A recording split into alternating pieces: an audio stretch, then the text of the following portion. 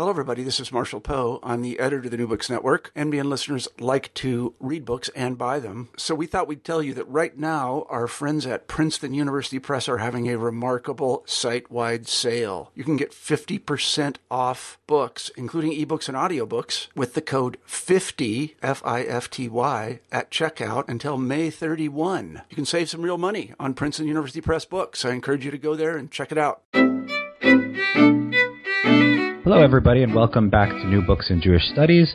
I'm Ari Ariel, the host of the channel, and today we'll be talking to Mark Wagner about his new book, Jews and Islamic Law in Early 20th Century Yemen.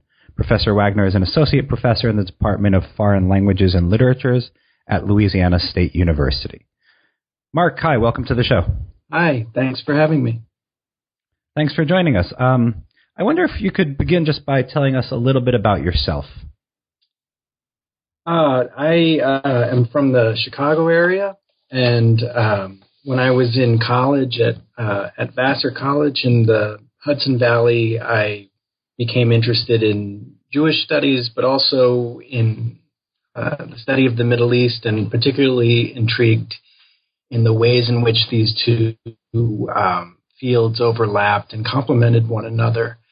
And so as I started to think about focusing more narrowly in graduate studies, I was naturally drawn to Muslim Spain, Al-Andalus, and the famous productive symbiosis that existed between Arabic and Hebrew literatures there.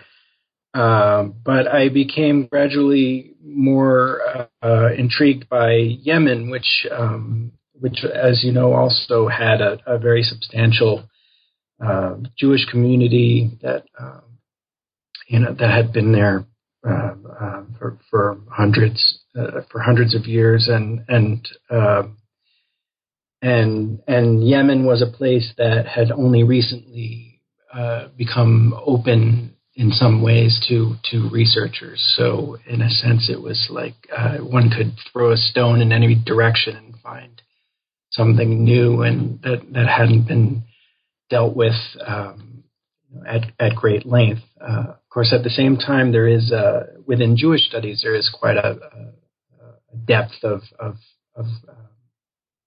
research on Yemen's Jewish community. So this book is something that came about. I did my dissertation research in my first book on literature, on a certain type of poetry that was written in partially or entirely in the vernacular Arabic of Yemen and was shared between Muslims and Jews. And in the course of doing that research, I came across a couple of books in most research libraries, sort of hiding in plain sight in the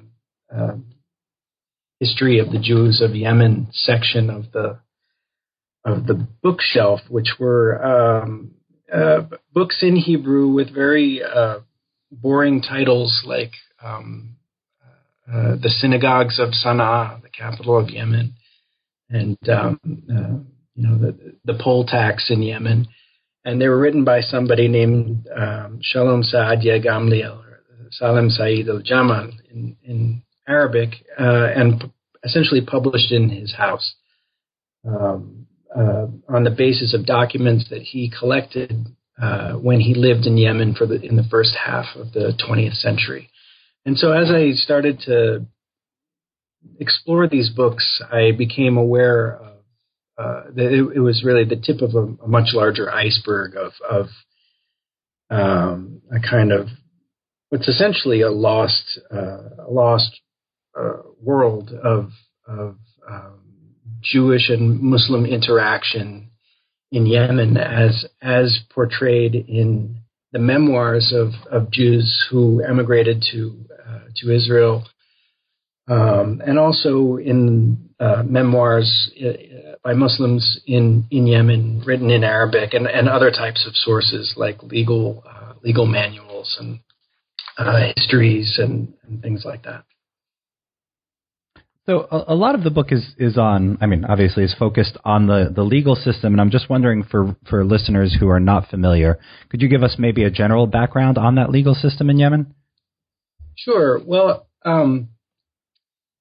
the time period that I deal with in the book, in the first half of the 20th century, is really coming on the cusp of some serious changes within the legal system. So there are certain factors within the legal system that show continuity even over a very long period of time, and others which are quite new. So the Ottomans have just been have just faced essentially a successful Arab revolt against their rule in Yemen, and Imam Yahya, who is the Zaydi Imam, and who is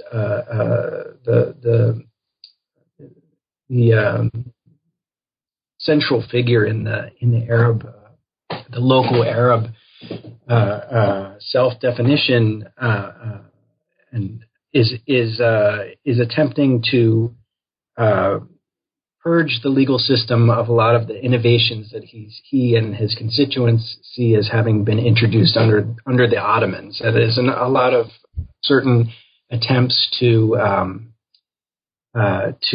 be more lenient in certain areas, and also to introduce, because the Ottomans followed the Hanafi madhab, which is one of the schools of legal interpretation in Sunni Islam, and they differ with the Zaydis. Zaydis are Shiites, and they are the majority in that northern part of Yemen. So there's an attempt to sort of bring back into existence a more strict Zaydi version of Islamic law, and also to disseminate that version of Islamic law throughout the country by means of new cadre of educated judges, judges who are educated in a certain way, and will take that legal system all over the country. And this, when it comes to the Jews, because of this, you see a sort of, it's relevant to the situation of the Jews in that you had some, although not to the same extent as other parts of the empire, but you did have some attempts on the part of the Ottomans to sort of ease up on some of the sumptuary restrictions and different types of discriminatory legislation that Jews faced in different Muslim countries. And so those attempts were met with a lot of opposition. And so when Imam Yahya took over in the early part of the 20th century, there was a real rollback of I would say minority rights when it came. Jews were the preeminent minority in Yemen. So and that kind of trauma of now having to make the case for having expanded rights or more opportunities within this very conservative system had some very shattering effects on the Jewish community itself, and effects that are still, I think, relevant today. There's still a bit of a burgeoning literature about Jews and autonomy and Jewish courts in the Muslim world. So just to clarify, Jews then did use the Islamic courts in Yemen? Yeah, absolutely. I mean, there's a famous sort of admonition against Jews using Gentile courts that comes through in various places in rabbinic literature. But, it's the same way that you find in medieval monastic literature is full of very detailed discussions of the punishment of homosexuals, not because there was no homosexuality in the monasteries, but just precisely because there was. So there is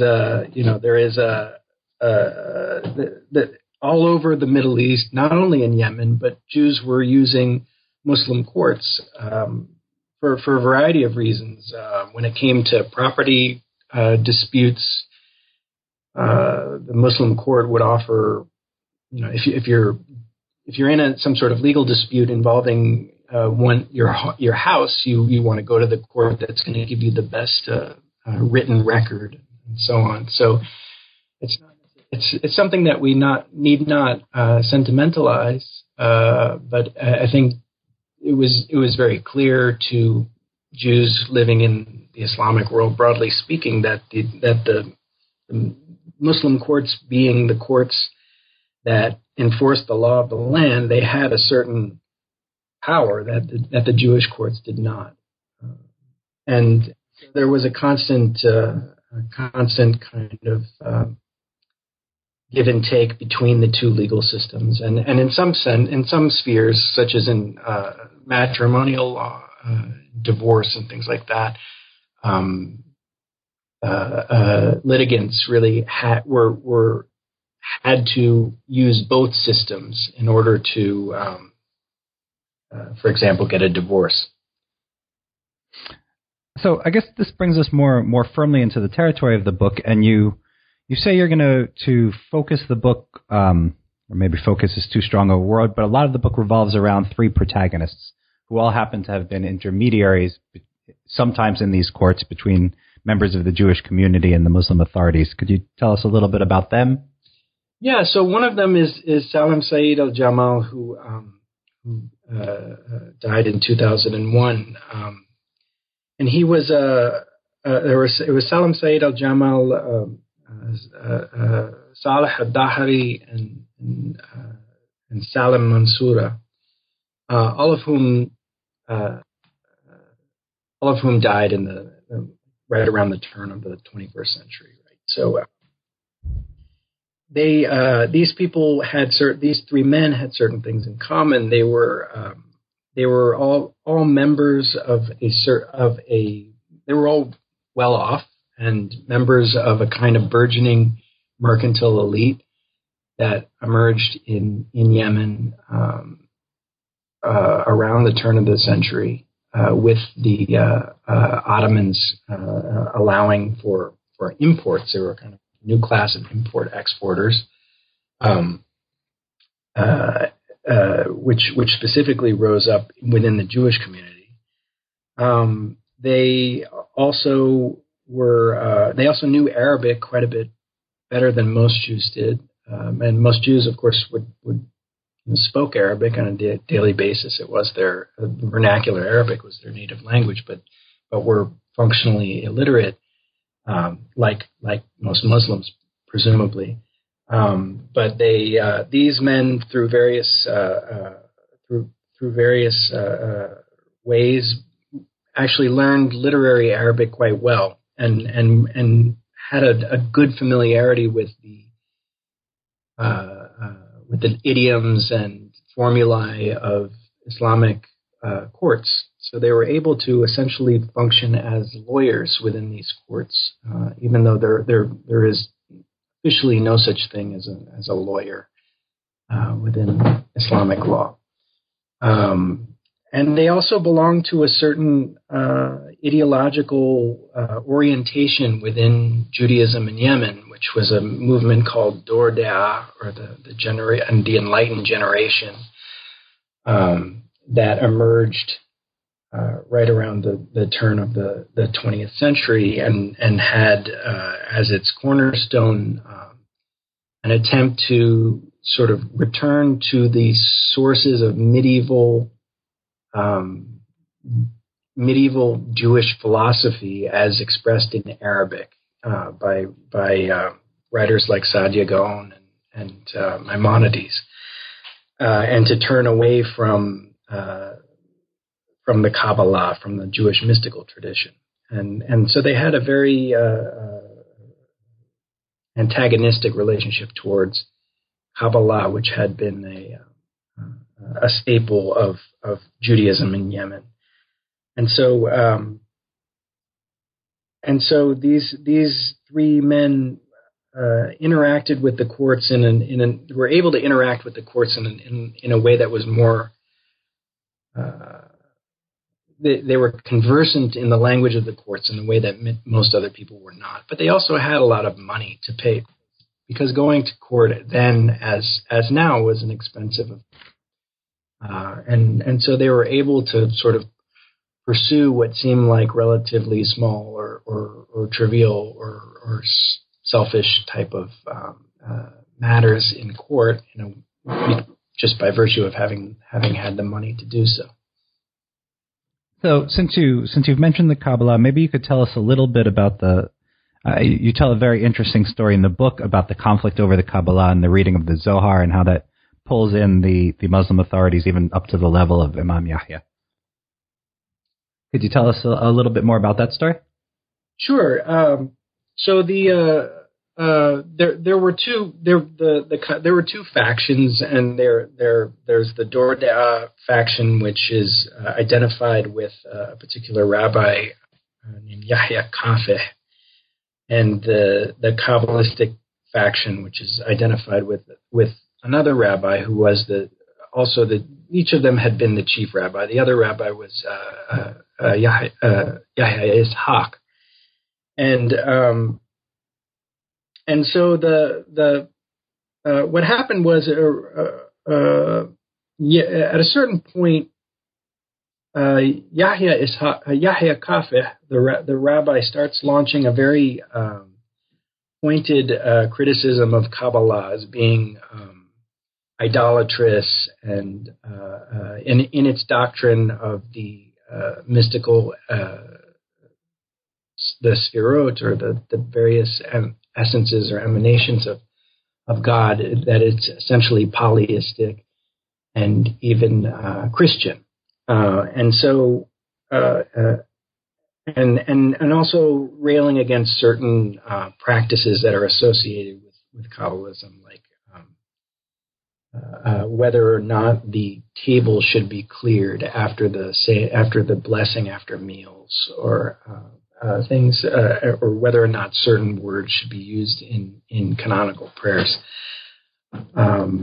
A host of very small litmus tests, essentially, that differentiated the two groups. And this split between the Kabbalists and the anti-Kabbalists became quite bitter, very bitter, very fast, and often led to violence. And the two groups were not shy about trying to draw the Muslim authorities into this debate.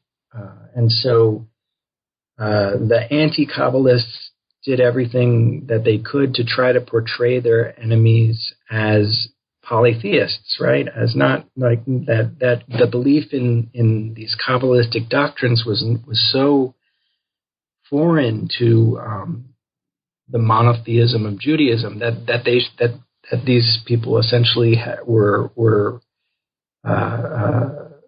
should not be considered Jews by the Muslim state. That was the implication of a lot of their arguments, or very incendiary arguments. But they were the minority. So on the other hand, they're probably a third of the community in Sana'a. So the Kabbalists were saying these people are introducing innovation into Judaism. They are making changes in something that has been this way for centuries and is as it should be. So they're troublemakers, and they are agents of foreign powers. This was the way that they were presented to the authorities by the Kabbalists. So everybody was trying to each side within the Jewish this intra-Jewish controversy was trying to get the Muslims to crack down on the other side, which they tried not to do, it seems. And I argue that that then as now in Yemen there's a real problem with sectarian identity and trying to manage for any government to try to manage the differences between Zaydi Shiites and Shafi'i Sunnis, who made up the bulk of the population of the South, was always a huge, a very delicate balancing act. And Imam Yahya tried, with some success, although some limited success, to try to keep those tensions to a minimum. And it seems that he was doing the same thing when it came to the Jewish community. He saw the two situations as being analogous, and therefore even though the Zaydi tradition takes a pretty dim view of Sufis, that is a mysticism within Islam, because his interest was in keeping things quiet and calm, the tendency on the part of the government was to back the Kabbalist side. That's really interesting. So, on one hand, we have these really important matters of Jewish law ending up in an Islamic court, but there also seem to be more mundane matters that are adjudicated there. And you tell a really fascinating anecdote about Al-Jamal buying a bicycle and how that ends him in this prolonged legal battle in a way. Could you tell us about that? Yeah. There was a lot of there's a document called the Pact of Omar, which was allegedly written right at the outset of Islam by some Christians in Syria, outlining the various conditions under which they would live in an Islamic state, and it contains various stipulations, and there are various versions of it. But in general, the rules that are detailed in the Pact of Omar are meant to emphasize through clothing and various ways, manners of behavior, the superiority of Muslims over non-Muslims. So one of the stipulations of the Pact of Omar has to do with riding animals. So a non-Muslim is not supposed to ride a horse, because and if they do ride some sort of animal, like a donkey, they should ride side saddle. And if they ride side saddle, they still should not pass.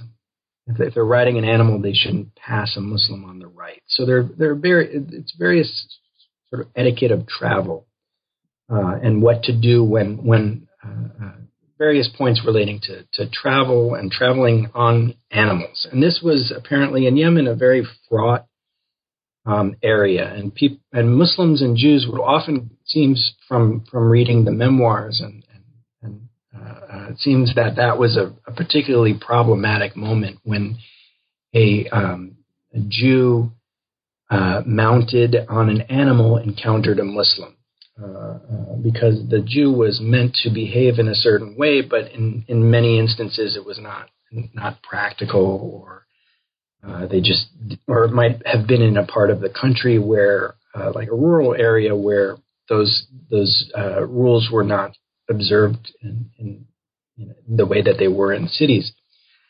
So different Jews tried to challenge these regulations in various ways. So presumably some Jews, did what they were expected to do, which would be to dismount and say something, before proceeding with their donkey, past a Muslim. But other Jews did not, and other Jews really tried to see how far they could push it, and that's what two of these Salim Said al-Jamal and also Salah ad-Dahri did this at various points. So they would say, well, if I can't buy a horse, what if I got just an absolutely incredible donkey, right? And so there was this certain breed of white donkey with a very loud voice, a very powerful, impressive looking donkey. So they would get that, and then they would find in the legal discussions, well, it's really riding side saddle is really something you only need to do if you have an actual saddle. But if you were to just put like a fancy saddlecloth on the animal, or even ride without a saddle at all, you could ride it in the normal way. So you have people trying to push the envelope, Jews trying to push the envelope this with donkeys in this way. And then in 1931, Salim Said al-Jamal gets the idea, well, what about a bicycle, right? It doesn't say anything.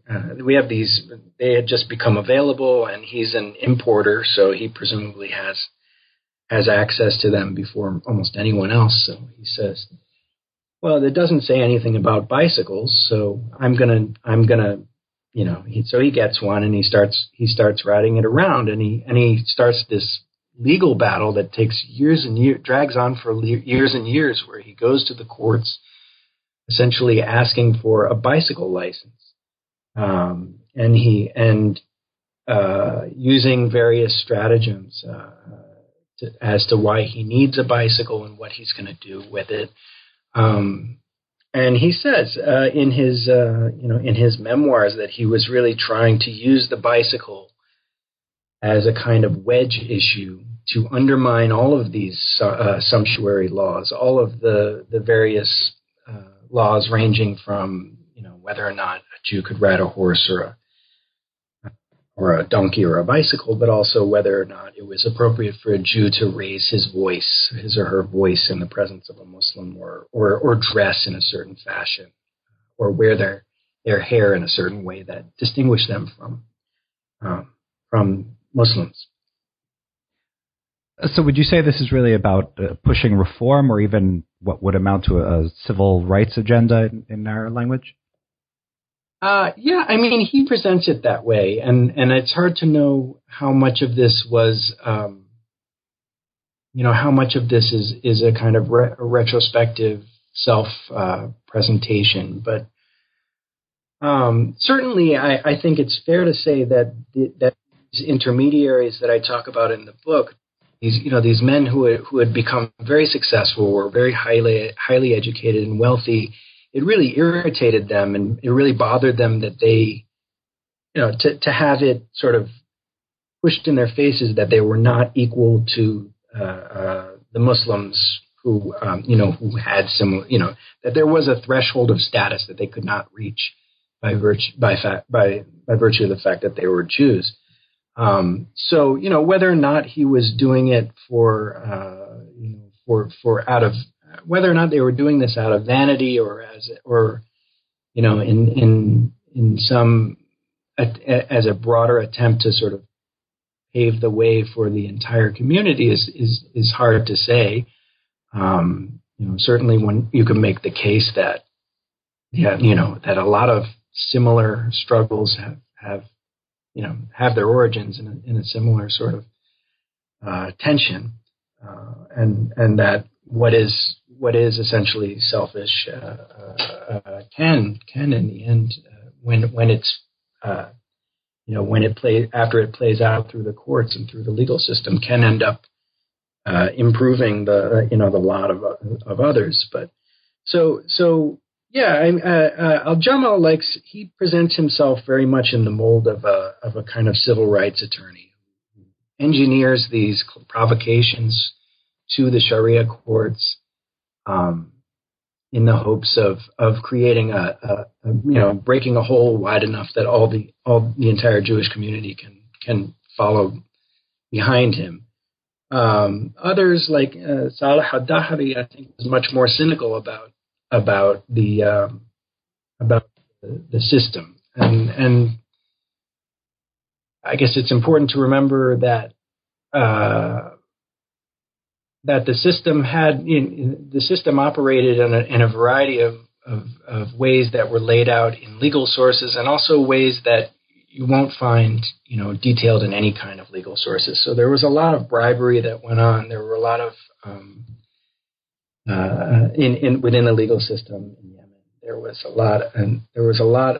lot of non-legal factors that, and this is one of the things that I tried to elicit in my book, is that these non-legal factors having to do with the political outlook of judges, or the kind of interpersonal relationships between litigants and judges, or lawyers and litigants. Often these had as much, if not more, to do with the outcome of cases than what the law what the law said, and what one would think would be the allowable room of interpretation for the given judge.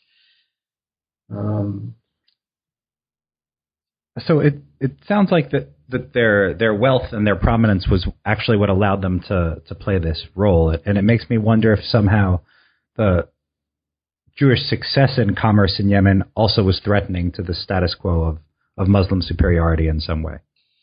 It was, and it's hard to say. I should say that the successes of this very small group of a new kind of mercantile elite in Yemen came at the expense of the decline of a very large segment of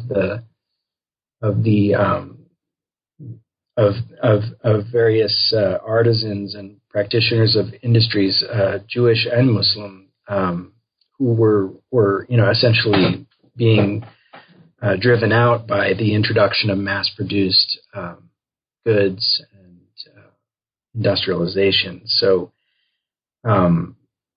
in a sense, so we have at the same time we have the rise of these handful of very wealthy individuals. There are also quite a few.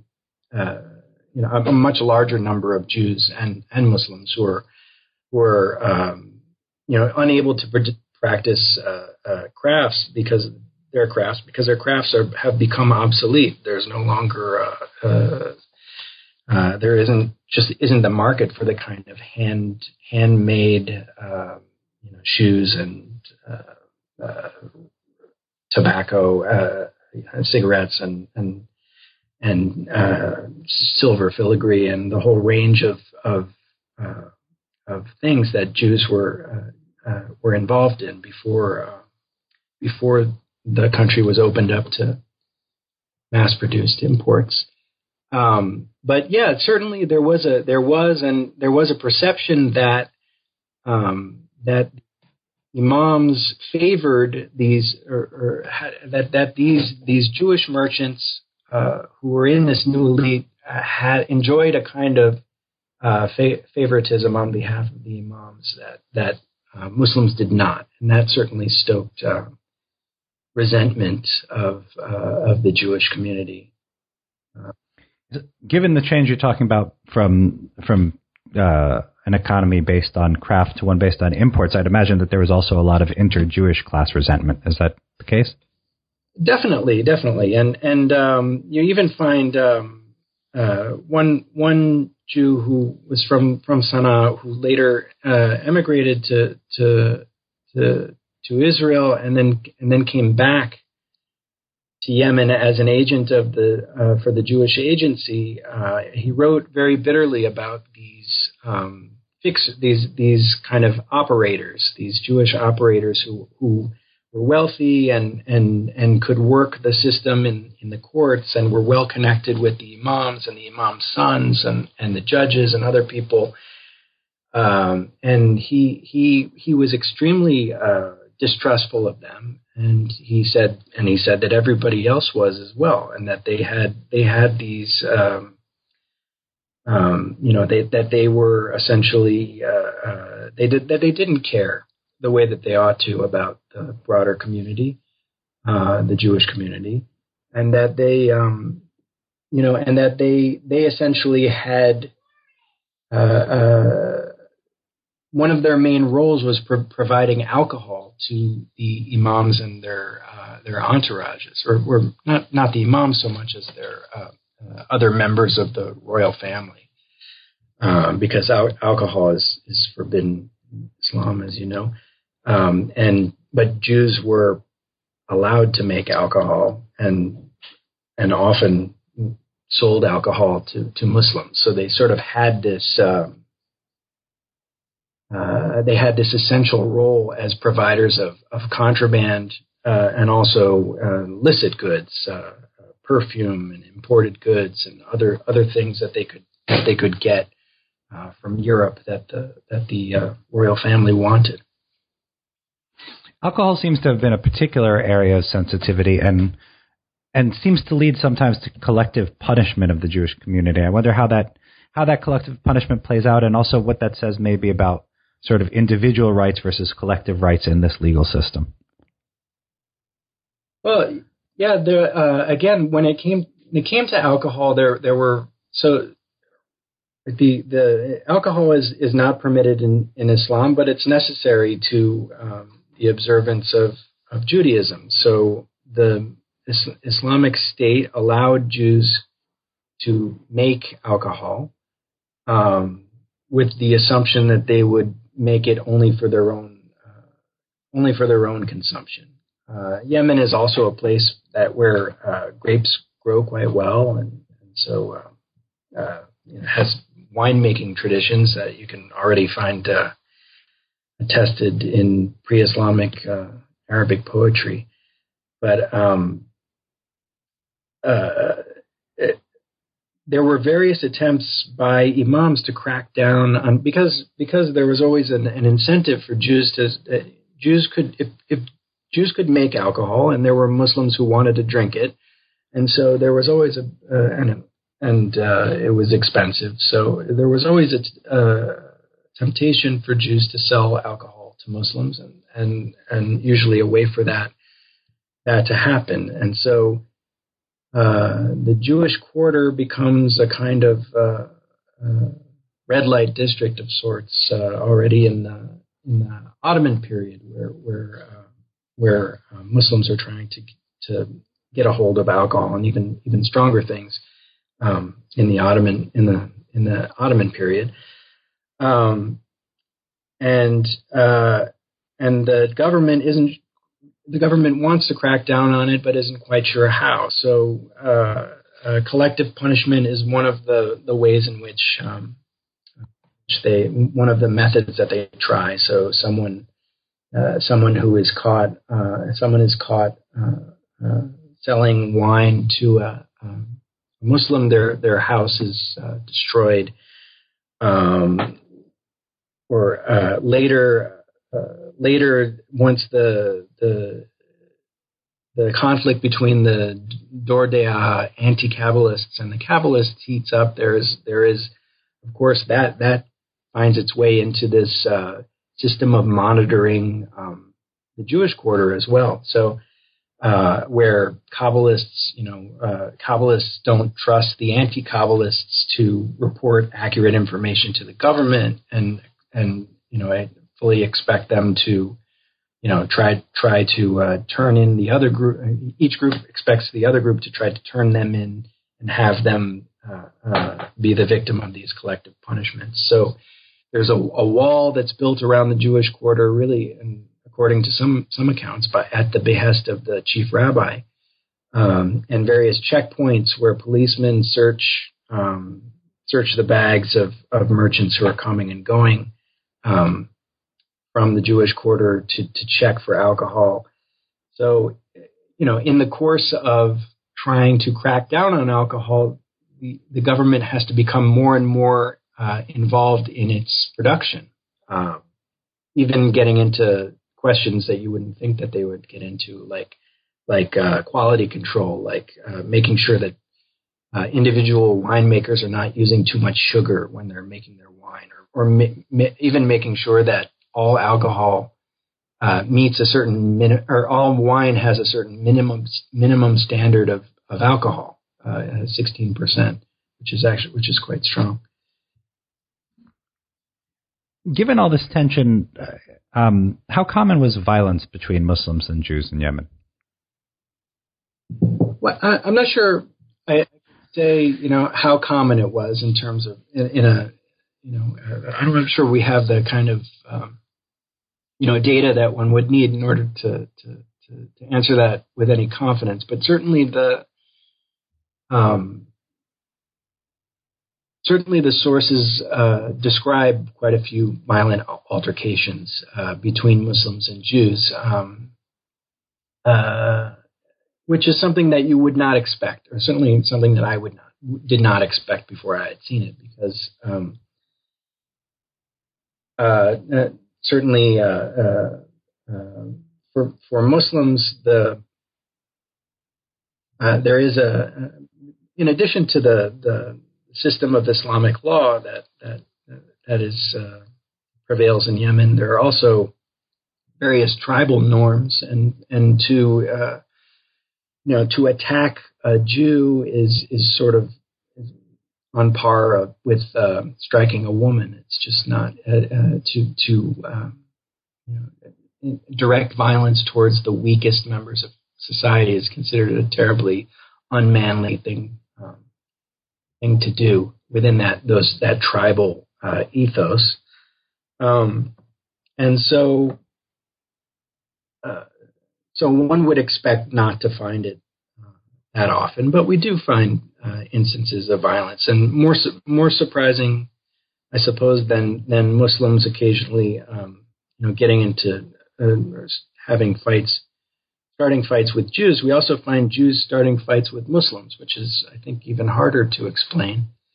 In that they face, in terms of the way the courts are organized, the testimony of a Jewish witness is not worth the testimony of a Muslim witness. So it would seem to be an awfully risky thing to do, but we do find quite a few examples or anecdotes of Jews starting fights with Muslims. You tell a really fascinating story about al-Dhahri essentially beating up a Qadi. I wonder if you could go through that a little bit. Yeah, it's a wonderful and quite complicated story about which begins as a domestic dispute between a Jewish couple, where a woman from Sana'a, a Jewish woman from Sana'a, is married to another Jew who she considers a real kind of hick and doesn't have the manners that she would expect in a man, and so she walks out on him, and she finds and she basically takes shelter in the house of a Qadi from Sana'a, so a Muslim Qadi from Sana'a. And so this is extremely embarrassing to the Jewish husband, and he enlists the help of one of these Jewish intermediaries, Salah al-Dhahri, to get the woman back. So on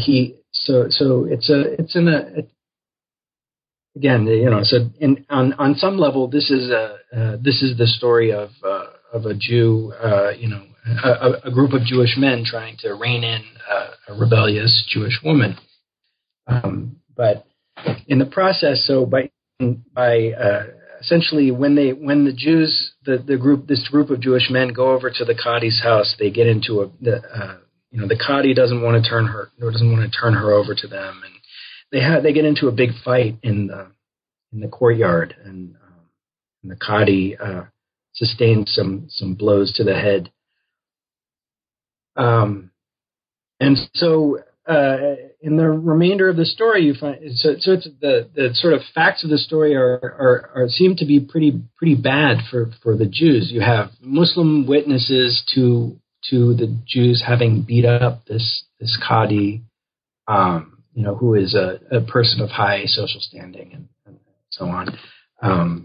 But despite all this, the way that the story plays out, the men who beat up the Qadi managed to get away with it, basically by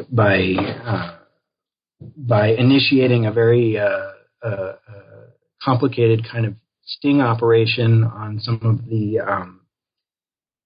Muslim witnesses who presumably had been paid to exaggerate the extent of the man's injuries, and by forging some documents relating to the extent of his injuries, and behind all this, you see that there and in doing all this, the Jews who basically succeed in beating the man up and then escaping any kind of punishment for it, all of their legal bills and expenses are being handled by a Muslim rival, a very powerful Muslim rival of the Qadis. So there are all these sort of interacting circles of violence and that where people, individual players, end up siding with people who with unlikely, making unlikely alliances, essentially, and it all comes together in such a way that Salah ad-Dahri is able to claim this as his kind of his great shining moment, almost in a way, in the same way that Salam Saeed al-Jamal is able to claim his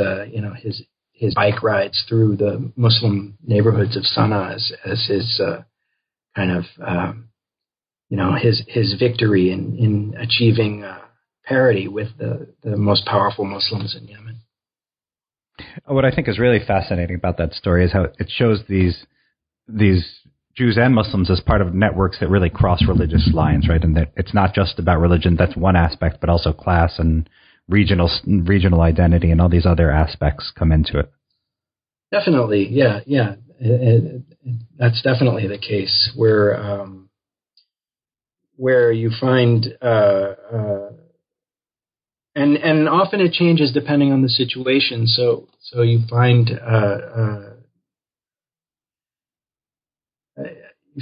Jews, for example, in certain circumstances they will in certain circumstances and in certain contexts they identify with the Sayyids, that is the descendants of the Prophet Muhammad who argue, who theoretically anyway occupy the highest rung of the social hierarchy. And in other situations, as the need arises, they identify with the lowest status Muslims of them all, the Dawashin, or the black caste of Muslims that that one finds sort of on the margins of Yemeni society. It really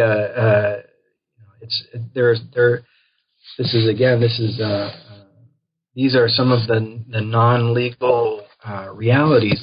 These are some of the various codes that are being manipulated by the players within these legal dramas.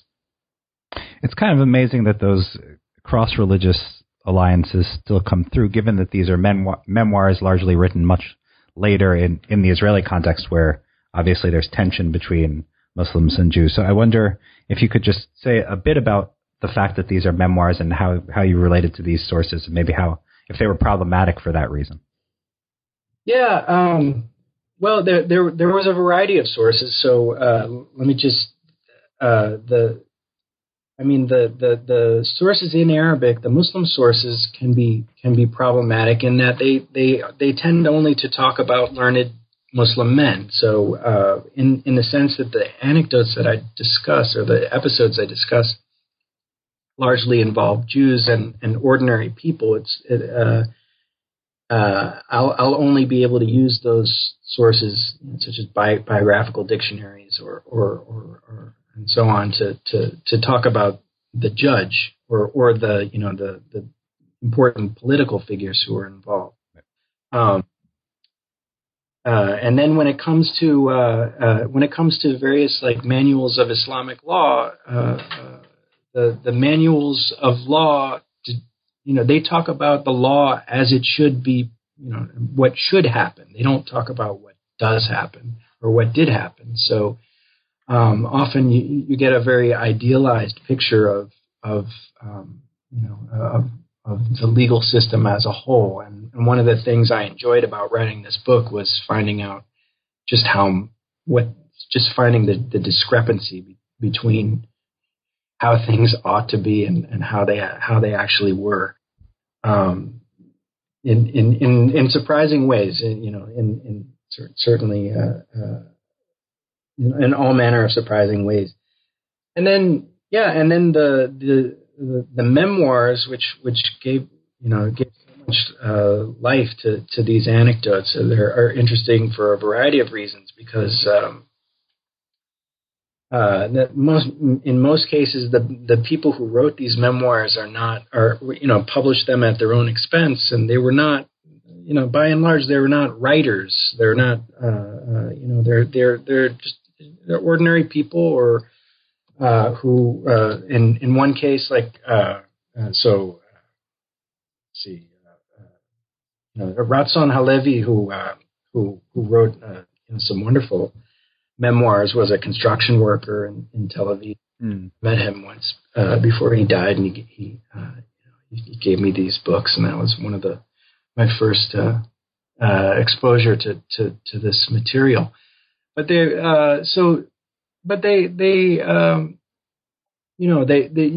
are talking quite a bit about.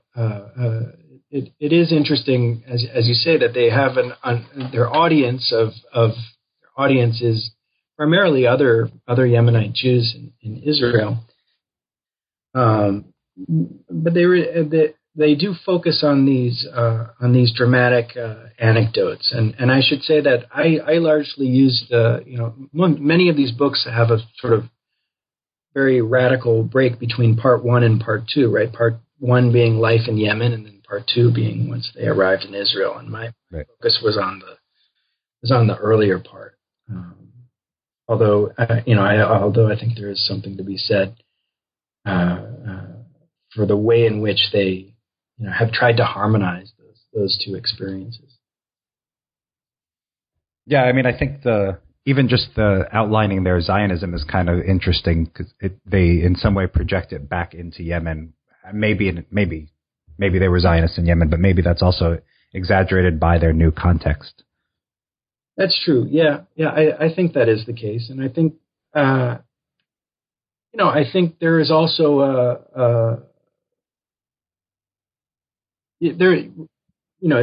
I certainly suspect that that certainly when some of the writers who talk about the kind of the intense poverty and just the epidemics and poverty and just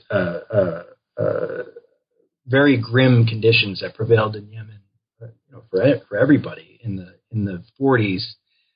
I wonder whether the sort of ideological fervor that gets projected back into that period is whether it's apologetic or if they how much of their motivations for leaving were driven by that just a simple desire to get away from that situation. Great. I think we've taken up too much of your time. Thanks a lot. We usually conclude just by asking what you're working on now. Well, I have. I'm in Paris now, and I'm working with a colleague on a collection of poems from 18th century Yemen, written by a Muslim author called Al-Khafanji, who wrote humorous poems in Yemeni vernacular Arabic.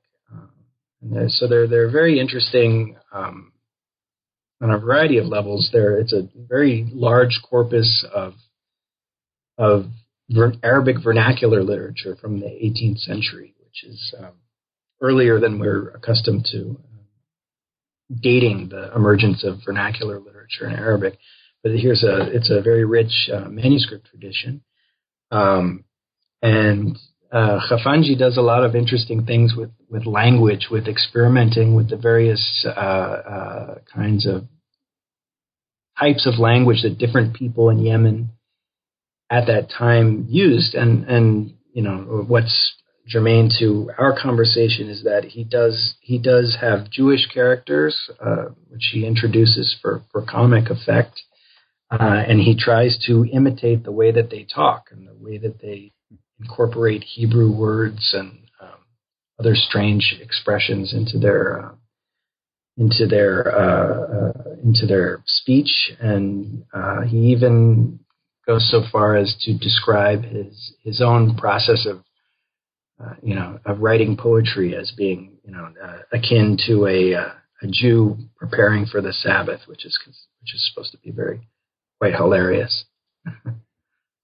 That sounds like an awesome project. I look forward to seeing it. Thank you again for being on the show today. I really enjoyed it. Thank you.